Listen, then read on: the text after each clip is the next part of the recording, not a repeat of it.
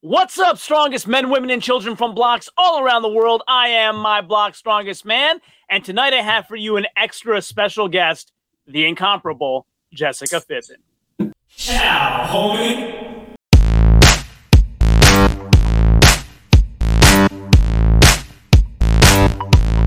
Welcome back to My Block's Strongest Man, where we bring strongman into the mainstream by discussing all of the latest strongman events in the greatest analytic detail that you'll find anywhere on YouTube. Remember to follow me on Spotify or Anchor so you can get notifications of all of the great interviews and analysis of competition prep that I bring to you weekly on this podcast. Share these episodes across all of your social media, and of course follow me on Instagram at MyBlockStrongest, and on Twitter, and on my flagship YouTube channel, My Block's Strongest Man, where you can get full video versions of everything you hear on this podcast. If you'd like to support the podcast, click that support button and support us in any way you can. It's greatly appreciated and helps us keep bringing you this high-quality content. Now on to today's topic. Hey, Jessica, Hello. How are you? Thanks for joining the channel. How are you this evening? I'm great. Thank you so much for having me on. This is very exciting. It's very exciting for me as well. So, I mean, for all those people that are living under a rock and don't know who you are, would you like to kind of get people up to speed on a little bit about your background, your accomplishments? Oh, goodness. Okay. I've been in strongman for about 6 years. I won amateur nationals. I've won the Arnold Amateur. I've won Strongest Woman in the World. I've won America's Strongest Woman. I finished top 3 at the Arnold Pro and close to top 3 at Official Strongman Games 2 years in a row, I might add, which is very difficult to do. And I also run a social media account that's called You Look Like a Man. That is an account that discusses harassment of women in athletics. And a lot of people actually know me from there right now. Okay. Well, a lot to unpack there for sure. So Yeah.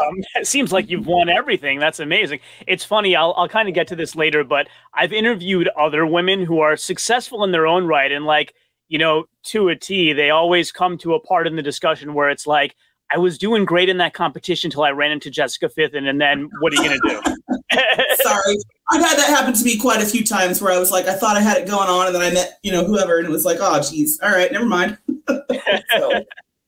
So one thing I wanted to ask about was you're a U.S. Army veteran, right? Like, can you tell us about how you first became interested in the military and kind of some of your best memories there? Yeah, I totally am. I joined the Army at 17. I wanted to leave home and see the world. I'm from Indianapolis in Indiana, and at the age of 17, I really wanted to just get out, and I couldn't imagine going to college at that age immediately. So I joined the Army, and they stationed me at Fort Knox, Kentucky. So a solid 2 hours away from my house, and my friends all went to Germany and, Bosnia and Korea and all these awesome places. But my mom was thrilled that I was basically 2 hours from my home, after her daughter left for the military. But I had a great experience. I was an air traffic controller, if you can believe that. I spent my time at Fort Rucker in Alabama and then Fort Knox in Kentucky. And I had a career in aviation actually before I did all of these other things. Seems like a very long time ago. But I met my husband in the military when I was about 19, and we are still together to this day. So awesome. Yeah, I was actually going to ask you about that too. Air traffic controlling has got to be one of the most stressful careers there is. So are you drawn to very stressful things? Apparently so. I thought, honestly, the hilarity is when I signed up to be an air traffic controller in the military, I didn't really understand what it was. I thought it was like the people out on the runways with like the sticks, and that sort of thing. Not at all what that is at all.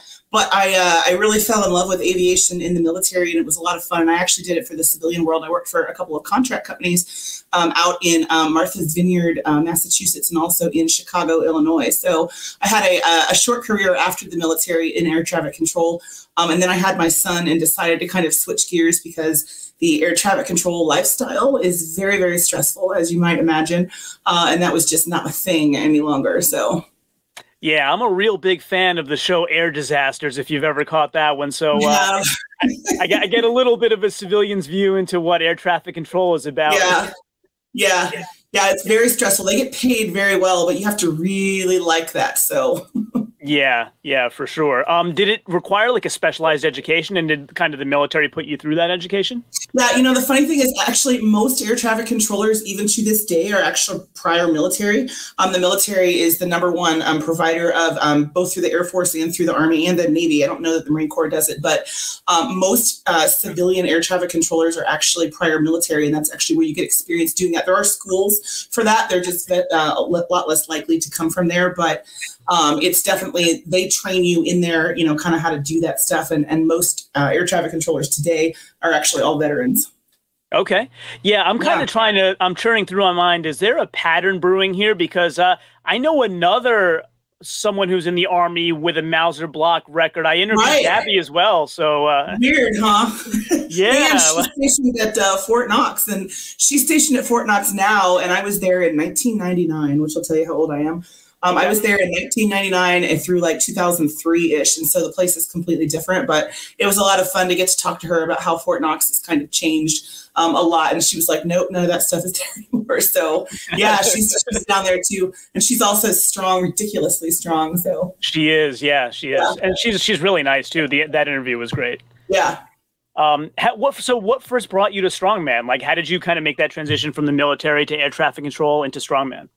Yeah, so I got out of the Army, and then I had my son in 2004. And then after then, I sort of fell out of doing anything even remotely physical. And it was like a time in my life where I wasn't doing anything. So at some point, I got where I really wanted to find something new. I had been doing like every single type of exercise program there was, just trying to find something that I liked. I even understood, at that point that if you don't like what you're doing to stay active, you probably won't keep doing it. So I had been fussing around with all the typical stuff at the gyms, which is totally fine. But I had done Zumba, which a lot of people laugh at right now. They picture me doing Zumba, which is kind of funny. I was doing spinning. I was doing step classes. I was doing literally Pilates and all this other stuff. And I was trying to find something that I was interested in. I just wanted to do something. I liked being active and that sort of thing. So I found a barbell gym actually that was close to me, and they did powerlifting and Olympic weightlifting, and they also had a strongman program. But I came there to learn how to Olympic weightlift. I knew I was kind of strong. It was kind of my thing. I didn't know anything. I literally didn't know anything about it. My experience with a barbell was basically nothing, and I was about 34 at this time, or 35, and I'd never really had any access to that. I just didn't do it. It just wasn't on my radar. But for whatever reason, I decided that Olympic weightlifting looked like something that was interesting. So I called up the local barbell gym, and I actually was on an Olympic weightlifting program for 4 or 5 months or somewhere in there. We discovered very quickly that I'm not any good at that. Not any good at that at all. Olympic weightlifting is very athletic. It's a very athletic sport. You need to be strong, but you need to also be very athletic. And so the coaches there were kind of funny. They were like, if you want to keep Olympic weightlifting, that's fine. I mean, if that's what you really love, that's what you want to do, that's cool. But let me tell you, we dabbled a little bit in powerlifting, and I did like an unsanctioned meet. And then they said, we've got this strongman competition coming up. And you may have never heard of strongman, which I really hadn't, which is kind of funny. Like, how people are always like, I watched the guys on World's Strongest Man, and that was kind of that was not my experience. I had a vague understanding of the whole thing, but I signed up for this strongman competition at my gym with just a couple of months notice. I had no idea what the hell I was doing at all. But I signed up to do it, and they helped me, kind of figure out the events and whatnot. And it was at the gym. And I loved it. It was one of those love at first sight. You're instantly drawn to the people and the culture and the spectacle of the whole thing and the weirdness. And it was a novice competition that I signed up for as a brand new lifter. Only been lifting 6 months or so at the time. I won my novice competition, shocker. And then I basically was like, yeah, we can do this. So that's basically how I ended up into it, from Zumba to Olympic weightlifting to, hey, you should probably give this a try and see how you can do. Lift the weird stuff instead, right? Yeah. Was there a particular implement that really got your attention at first? I'm a log person. I think people know that about me. We discovered that I really like overhead pressing. Some women are really into squats and deadlifts and everything else. And I just love overhead events. I like the danger involved with the whole thing, come crashing on your head at any minute. But we discovered I was pretty good at overhead events. And, in the time when you're new to everything, you don't realize kind of what the standard is or like what other people are doing. Of course, I was looking at, other contests and those numbers and stuff, but it became pretty clear pretty quickly that I was good at some of these things. I was terrible at some other things like grip events. I'm still terrible at grip events, which is okay. Yeah, it's a whole story in and of itself. Tons of stories about grip. But we discovered that overhead was really my jam. So I did that for a couple of months. In the first year, I think I did 6 or 8 contests. I was just doing them literally anytime they would come up. I wouldn't even barely train for it. We just do it just for fun, just to get experience. So the first year was pretty wild because it was just everything I could find to do, I did. Just for fun. So the whole first year is kind of a big giant blur for me at this point. Yeah, actually, that was my next question. So I was going to ask you, can you walk us through kind of your rise through the ranks to your pro card? Yeah. Yeah, so I lifted, I think, and this might be a little tiny bit off because I haven't thought about this in a minute or so. But the first year I did like these all amateur, competitions that I was going around. My husband and I went to a bunch of contests. We went to one in Kansas, and I'm from Indiana, so we flew out there just for fun. We were having a lot of fun just meeting people and kind of learning about the sport. So I went kind of all over everywhere, and I was doing pretty much every competition I could find.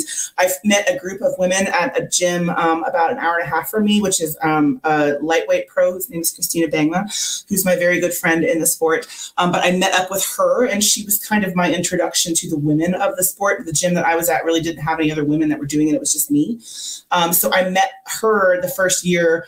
And when I met her is when things really took off for me, because I met someone else that was as serious about it as I thought that I wanted to be. And that was a really important kind of moment and a kind of meeting for me. She had already been doing the sport, I think, a couple of years, and she was getting very good at it.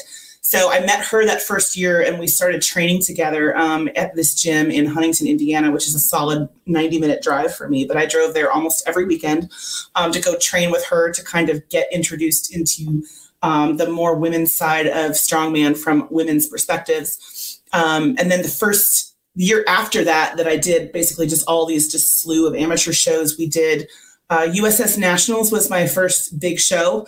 I won USS Nationals, I don't remember what year that was now, maybe 16 or 17. Sorry. Some of this, the years are a blur at this point, but I won USS Nationals. And then we did Pro Women's World, and then we started doing a bunch of other giant competitions. We did SC Nationals, where I came in second, which qualified me for the Arnold Amateur the year after, which is the year that I won to get the pro card. So it was basically all the big shows started happening one after the other. So I had my pro card at the end of the second year that I was in Strongman. Okay. And then how many pro competitions in are you now?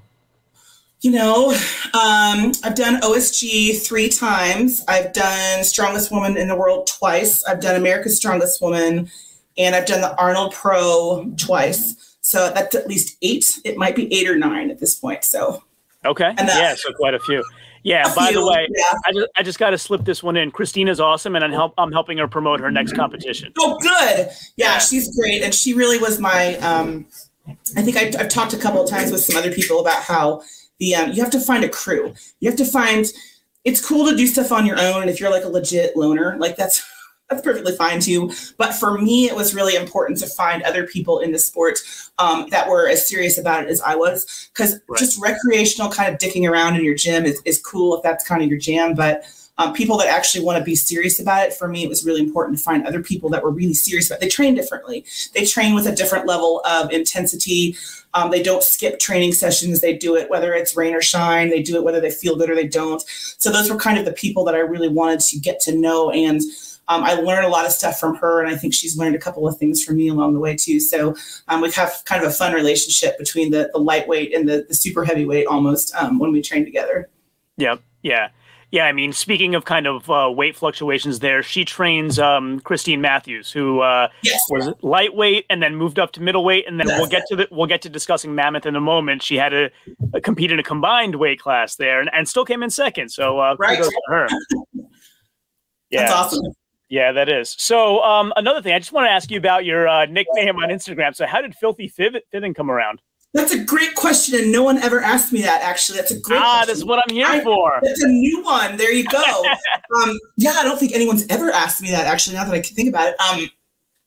I was during the beginning of my strongman career, one of the other things I was doing was I was boxing, just for fun, not serious before anyone gets all, yeah. So I was boxing with a club that they're actually not around any longer, but it's a club, and the boxing coach is actually the one who asked me to come up with a boxing name. So we all had, basically, we were doing very light sparring. So it was contact, but it wasn't as serious as it sounds. But I really enjoyed it, and it was a really great cardio. If people have never boxed before, I mean, holy shit, if you want to talk about it takes 30 seconds to throw up, it's crazy. But the boxing coach, who I got to be really good friends with, wanted me to come up with a boxing name, and all of the boxing names that I came up with were not appropriate. He told me that I was not going to sell any tickets. I think we came up with Jesticles as one. Yeah. He wouldn't let me use that one. And then he wouldn't let, this is bad, so not safe for work. The other guys suggested Jessicunt, and we wouldn't let me use that one. So it was all of these really bad. So I have to say those out loud, because the next thing was, the coach was like, just, fuck it. Your name is Filthy Fithen, because you've got a filthy mouth. Like, it's just awful. It's just like, and that became kind of the thing, that it was just really inappropriate, sort of, shocking kind of like inappropriate language at like weird times and that sort of thing. So the boxing coach actually gave me the name Filthy Fithen, and it's been the name ever since. That's how I started the Instagram account. Somebody mentioned I should start one back in the day during year one. I was like, what's Instagram? I didn't even know, it was funny. But somebody suggested that. So I didn't want to just put my name, of course, and think of something funny. So I used my boxing coach's name for me. Nice. That's cool. Yeah. I mean, speaking of how difficult it is, I did one training session once. And so I'm in New Jersey. Gleason's gym is over in Brooklyn, and it's the oldest boxing gym in the country, right? So when I turned 40, I told my wife, like, I want to go do a boxing training session for a day. It'd be fun. So I go over there, and I'm just thinking they're going to pick out any house trainer, right? So they said, all right, this is your trainer. It was Johan Guzman. He's 2-time world champion. And so they're like, oh, I don't know if you're aware, he's a champion. I'm like, yeah, I've seen him on HBO like 10 times. Yes. Right. So it puts me through my paces. He ends up, and he's going like 25% speed and power, right? Right. He knocks my glasses across the ring, and he didn't want to kind of like apologize to me. So he walks away, makes me feel bad, and he apologizes to my wife on the side. It was pretty funny, but yeah. I enjoy the hell out of it. Yeah, it's great. Like, people always assume boxing is just standing there and wailing your arms around. It's like, it has so much not. So I enjoy the absolute. Yeah, I got hit in the face a couple of times, and I was like, no. I mean, Jessica, come on, you should stop talking about Thor like that. Right. I know, the hilarity of the boxing match between them two. Right now, I'm just like, I don't even know if I want to watch it or not. We'll see. I guess maybe. Yeah, it was funny. Like, I was really rooting for Eddie, and he looked a lot sharper, but it seems like he's trying not to be sharp to prove a point that he can still win now. Yeah, it's going to be interesting to see what happens. The whole thing is a bit strange. I mean, it just kind of is, but I relate to the difficulty with that is much more difficult than it looks. It may not look that hard, but oh goodness. Oh, absolutely. And let me be clear, Thor's trying and he is improving. So let me put that out. He's trying. Yeah. Getting paid either way, though. So, That's true. That's a good point. Cool. And then my last question is just take this opportunity to tell everybody how they can follow you, anything you'd like to promote, sponsorship, anything. Sure. So my Instagram, which is full of terrible training videos, basically, don't get too excited over that. It's see, I'm very motivational, is filthy_Fithen, which is Fithen. And then you look like a man is all of those words with periods in between. So it's you period, look like a man period with periods in between. Those are my two main social media accounts that I'm on. And so if people want to get in contact with me, those are the best ways to do it. All right, cool. And if I go start liking posts on You Look Like a Man, that doesn't mean I encourage that sort of behavior, does it? No. It's funny when you have kind of a negative, like, an account that's like that. People are like, I'm liking this post, but not because I like it, but because So we get the whole thing. It is kind of a funny thing, but we talk about a lot of interesting stuff on there sometimes. All right, cool. So once again, thank you for spending all this time with me. We talked about so many interesting things. My audience is going to love it. And thanks once again. Maybe we'll do it again sometime after your next comp. Absolutely. I appreciate it very much. Thank you for having me on. Awesome. Have a great night. You too. All right. Bye. Thanks. Remember to follow me on Spotify or Anchor so you can get notifications of all of the great interviews and analysis of competition prep that I bring to you weekly on this podcast. Share these episodes across all of your social media, and of course follow me on Instagram at MyBlockStrongest, and on Twitter, and on my flagship YouTube channel, My Block Strongest Man, where you can get full video versions of everything you hear on this podcast. If you'd like to support the podcast, click that support button and support us in any way you can. It's greatly appreciated and helps us keep bringing you this high quality content. Ciao, homie.